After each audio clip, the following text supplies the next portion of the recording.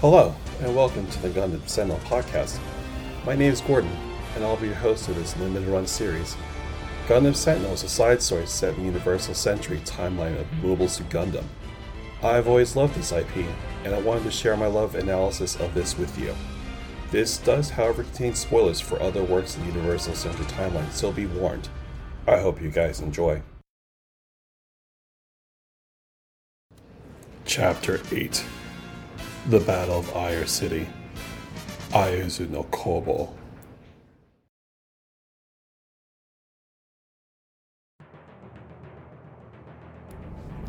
Roots found the Mark V's blue form quickly. He cursed and yelled, "You killed my companion, so now I'll kill you." Friends are the most important thing. Must take revenge for hurt friends. Who are my friends? He is one. The one within my body. He is my friend, and so I must protect him. If he is hurt, I need to take revenge for him. It's called the Pact of Friendship. But is it right to do that if it involves hurting others? EXS Gundam took aim and a destructive beam of white light shot towards the Mark V. The targeting reticle on the linear seat's panoramic display was still over the blue suit. Roots thought he destroyed the target for sure. Inside the targeted Mark V, Cod had regained his composure following the battle with the FAS squadron. He activated his descent mode. He fired up his rear primary thrusters and discarded his shield thrusters. The Mark V's combat shield, in addition to protecting the suit's body, served an additional purpose. Vernier thrusters installed in the shield could be used to propel the suit forward when the shield was locked into the suit's shoulder notch. However, Cod was nearly out of propellant, so it was pointless to carry the shield any longer. As the suit was entering the second stage of landing, Cod pressed the separation button and the small bomb ignited, forcibly disengaging the heavy shield. As he jettisoned the shield, and he could see it flying away, all of a sudden, the shield was destroyed by a white beam of light. His suit was buffeted by the force of explosion and debris from the shield. Roots was stunned.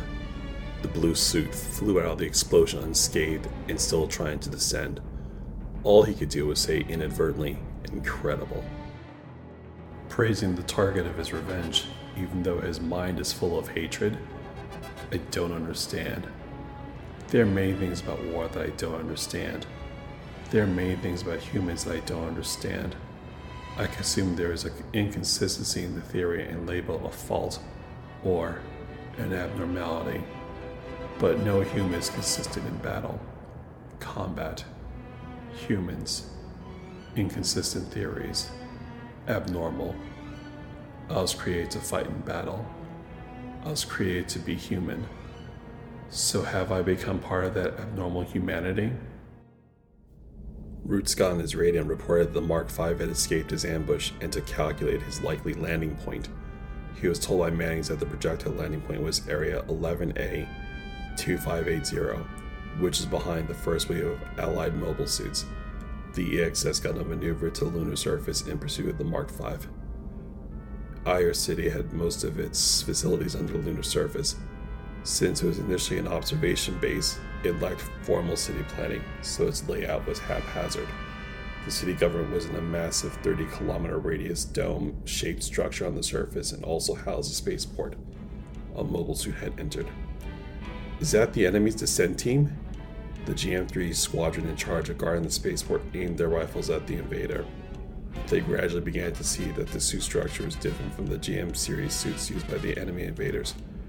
"Don't shoot. I'm a friendly. I am Tosh Cray of the New Decides." It was a Zekutsui. The guard team lowered their rifles. The Zekutsui's heel spurted sparks of fire as its gigantic, clumsy body landed easily on the ground. "I want to see the mayor." "Where's Mayor Kaiser Pinefield?"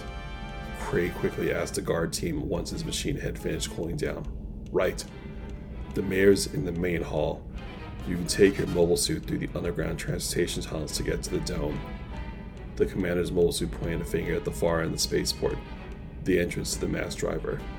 It was similar to the subways of old. The mass drivers built when colonies were first built to allow for the transport of crucial minerals from the moon into space. The mass driver's tracks were buried beneath the lunar surface and ran 8 kilometers to the east of the city. It then continued on the surface for an additional 4 kilometers with a high launching rail. Resources were flung into space via magnetic carts at speeds of 2,380 meters per second in order to obtain escape velocity from the moon. Cray used one of the carts to head towards Aya City government dome. He then proceeded towards the mayor's office after heeding the directions of a worker. The door to the mayor's office was made from an aged red cypress, which reminded Cray of the smell of earth. He was allowed in and was able to meet the mayor, a man with a muscular frame and a military uniform. He was sitting behind an oak desk. The uniform was that of a Federation officer from the One-Year War era, but did not have any medals or insignias. The mayor brought Cray up to speed and showed him a display which laid out Ayer City's militia. White Squadron with its member of the Youth Academy led by Offshore. Red Squadron led by former soldiers over the age of 65 with military experience. Blue Squadron's former Titans forces. Cray felt it was unbearable that they had to use young and old soldiers for its defense. The mayor said directly to Cray, "This is the will of the residents of Ayer City. Ever since our forefather generation, Ayer City's residents have embraced loyalty to the Earth. If we lose today, the Earth will no longer be for Earthnoids, and we're all well aware of that. It's a shame because I doubt that such a small military force will be able to achieve any significant results. However, I believe that even if we are sacrificed, the remaining lunar cities will continue to carry on our will. Thus, every single resident of our city is determined to sacrifice himself. This is the spirit of Ayer City. Besides, there is still a chance that the other cities will send reinforcements before we are wiped out." Cray was relieved and was hopeful that Ayer City could do this for the Nudicides. He said that the Nudicides would fight to the end. "While we understand your good intentions, we cannot accept your offer." "Why is that?" "The residents of Ayer City are religiously devoted to the Earth. Our philosophy is different from your own philosophy to fight for the Earth. We'll never forget that humanity originated on Earth. If Ayer City is the last remaining tombstone for Earth's past policies, then we are willing to guard that tombstone to the end. However, you people are different. Your existence serves as a reminder to every one of the mistakes of the Federation government, so you all cannot be easily sacrificed. You must let the Earth Federation know how courageous we are fighting here. Even if we die here, all of you can only die on Earth soil. Mayor, the Lunar City Coalition will definitely succeed." "I too hope so, but the situation does not permit me to let you do that." The mayor looked at the diagram on the monitor that represented the city streets. A long line extended to the outskirts. Cray understood the mayor's plan, but still felt some hesitation. "But it's so old. Won't it be dangerous?" The mayor's facial expression implied that it would not be a problem. He nodded. The two then started to analyze and revise the entire defense plan. Although the first wave of descent troops encountered fierce resistance, they managed to construct a beachhead once the second wave caught up to them. The two waves, consisting of nearly 50 suits combined, formed a horizontal line surrounding the southwest end of Ayer City. The third wave of mobile suits, escorted by the 2 Zeta Plus suits, also began their landing operation. The White Squadron, led by Offshore, had been able to issue a lot of damage to the first wave of troops. However, the Federation forces had established a foothold, and Offshore had to order his young group of troops to fall back. They were not eager to listen and wanted to press forward, even if it cost them their lives. Offshore, for the first time, understood the responsibility of leading his troops and the chance that they could die. Caught in the Mark V were spotted by the Ayer City forces. They spotted his descent to the surface and had informed Offshore, and so Offshore relayed the order to White Squadron.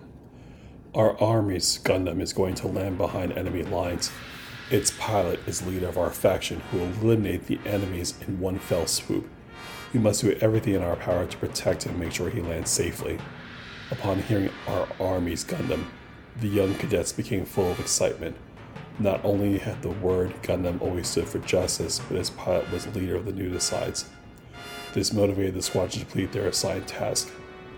Cobb was able to land his mobile suit by an advancing wave of Federation Force mobile suits that were advancing on the White Squadron's position, and was able to destroy them in concert with the young troops.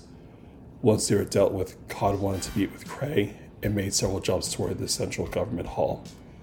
Meanwhile, Sigmund and Tex and their Zeta Pluses, along with Roots and the EXS, found the Mark V and gave chase. Offshore recognized their plan and tried to attack the squadron of Gundams from behind. He fired and hit Sigmund Zeta Plus and was damaged, but not destroyed. Roots blurted out, "Hey, at this rate, we'll all die."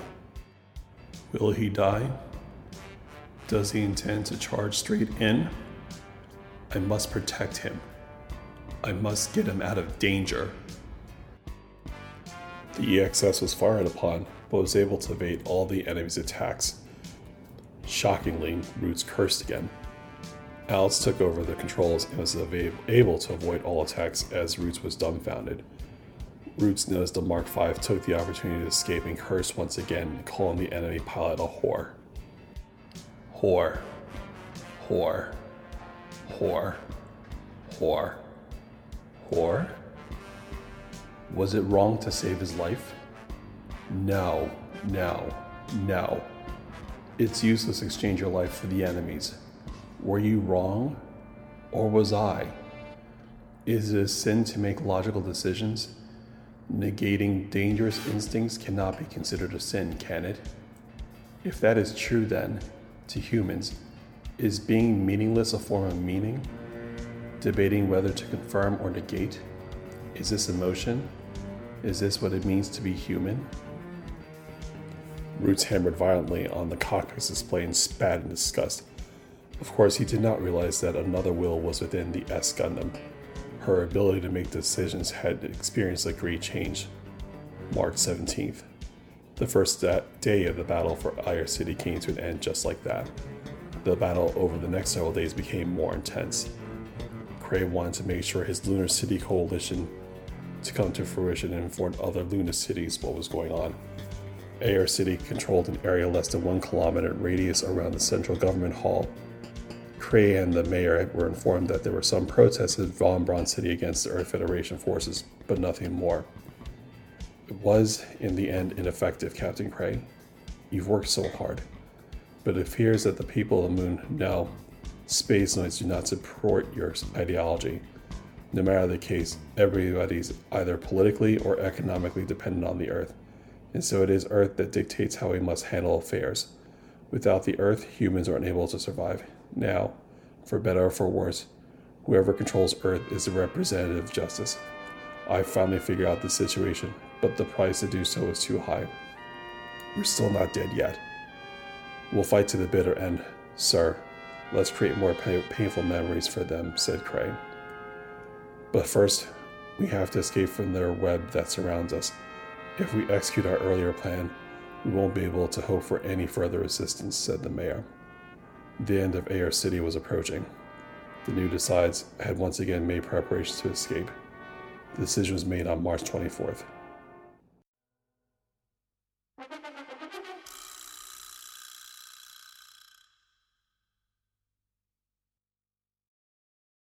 There is no new mobile suits featured in this episode or chapter. We'll have to wait and see if there's one that'll be introduced in the next chapter. For this week, we'll touch upon a concept known as the mass driver. It was something that's created by Gerard O'Neill. I won't go into a lot of detail about him as he was covered in an episode of Mobile Suit Breakdown podcast. Suffice to say, however, his influence on Gundam is immeasurable, as the very design of the space colony was based on the O'Neill cylinder. The inspiration of the mass driver may have come from the famous 1966 science fiction book, The Moon is a Harsh Mistress by Robert A. Heinlein. In this book, the mass driver is known as an induction catapult.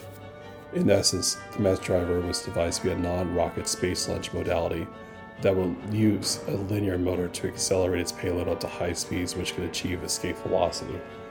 The mass driver had been seen in various anime projects including Metal Armor Dragonar, a Gundam influence show that aired from 1977 to 1988.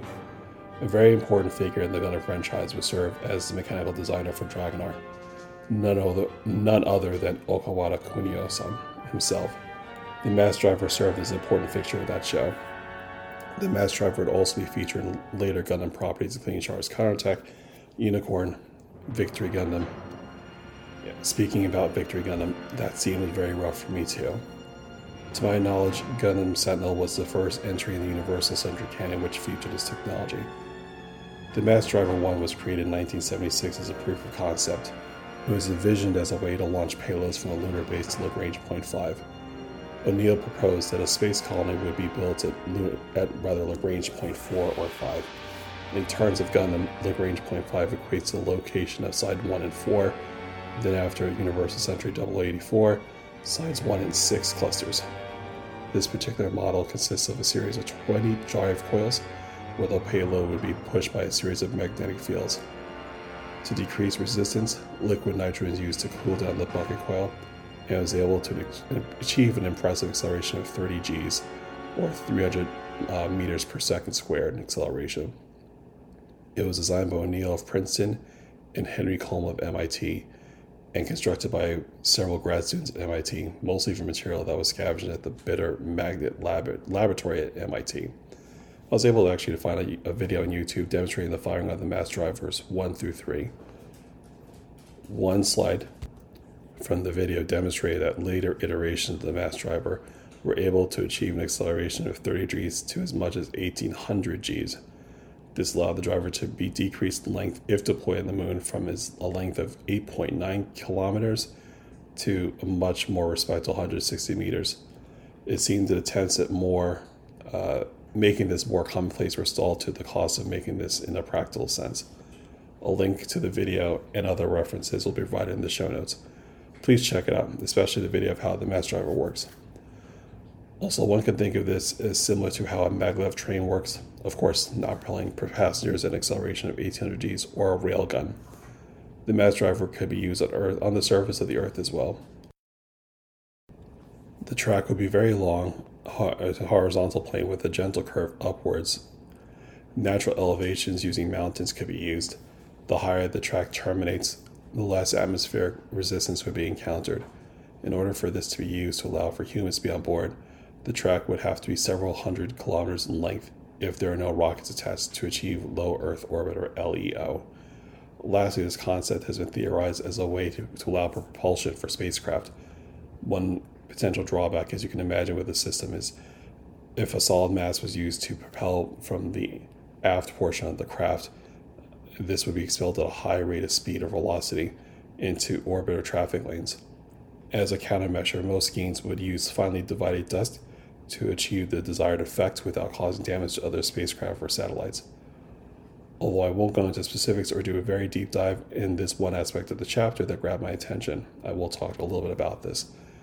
The defense of Air or Io City by the militia and Nudicides force very much reminded me of the defense of Japanese homeland in anticipation of the Allied invasion force. Having any able-bodied individuals, including youngsters and the elderly, use the last line of defense was quite reminiscent of what Japan was planning towards the end of World War II. Also, remember in an earlier episode in this podcast how I touched on the Shinsengumi and how it's embodied in the Nudicides? Well, the very name Io City appears to have been influenced by the Battle of Aizu. This was part of the Bonshin War, which pitted shogunate forces, or reactionary forces against imperial forces who wanted to embrace a newer and more modern Japan in 1868. Even the White Squadron featured in this episode was a reference to the Byakutai, or White Tiger Squad of young, even teenage samurai. The suicidal tendencies of the White Squad matched up with the actual seppuku of the Byakutai.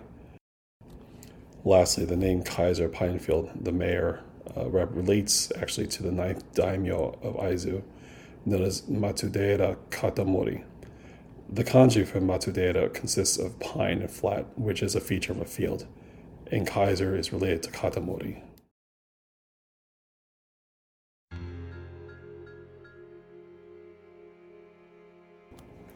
Next episode, Chapter 9, The Mass Driver. The Nudicides are pushed to the limit on the moon. Aino's fleet withdraws from the area, and the Nudicides try to leave Io City. Finally, Cod and Roots have a fateful encounter of time. Please be sure to check out the Twitter page at Gundam Sentinel 2, Instagram at Gundam Sentinel Podcast, or on Facebook at facebook.com/group/Gundam Sentinel Podcast. If you like what you hear, please rate and give a review in whatever means you listen to this podcast, and tell your Gundam loving otaku friend to check it out. Until next time.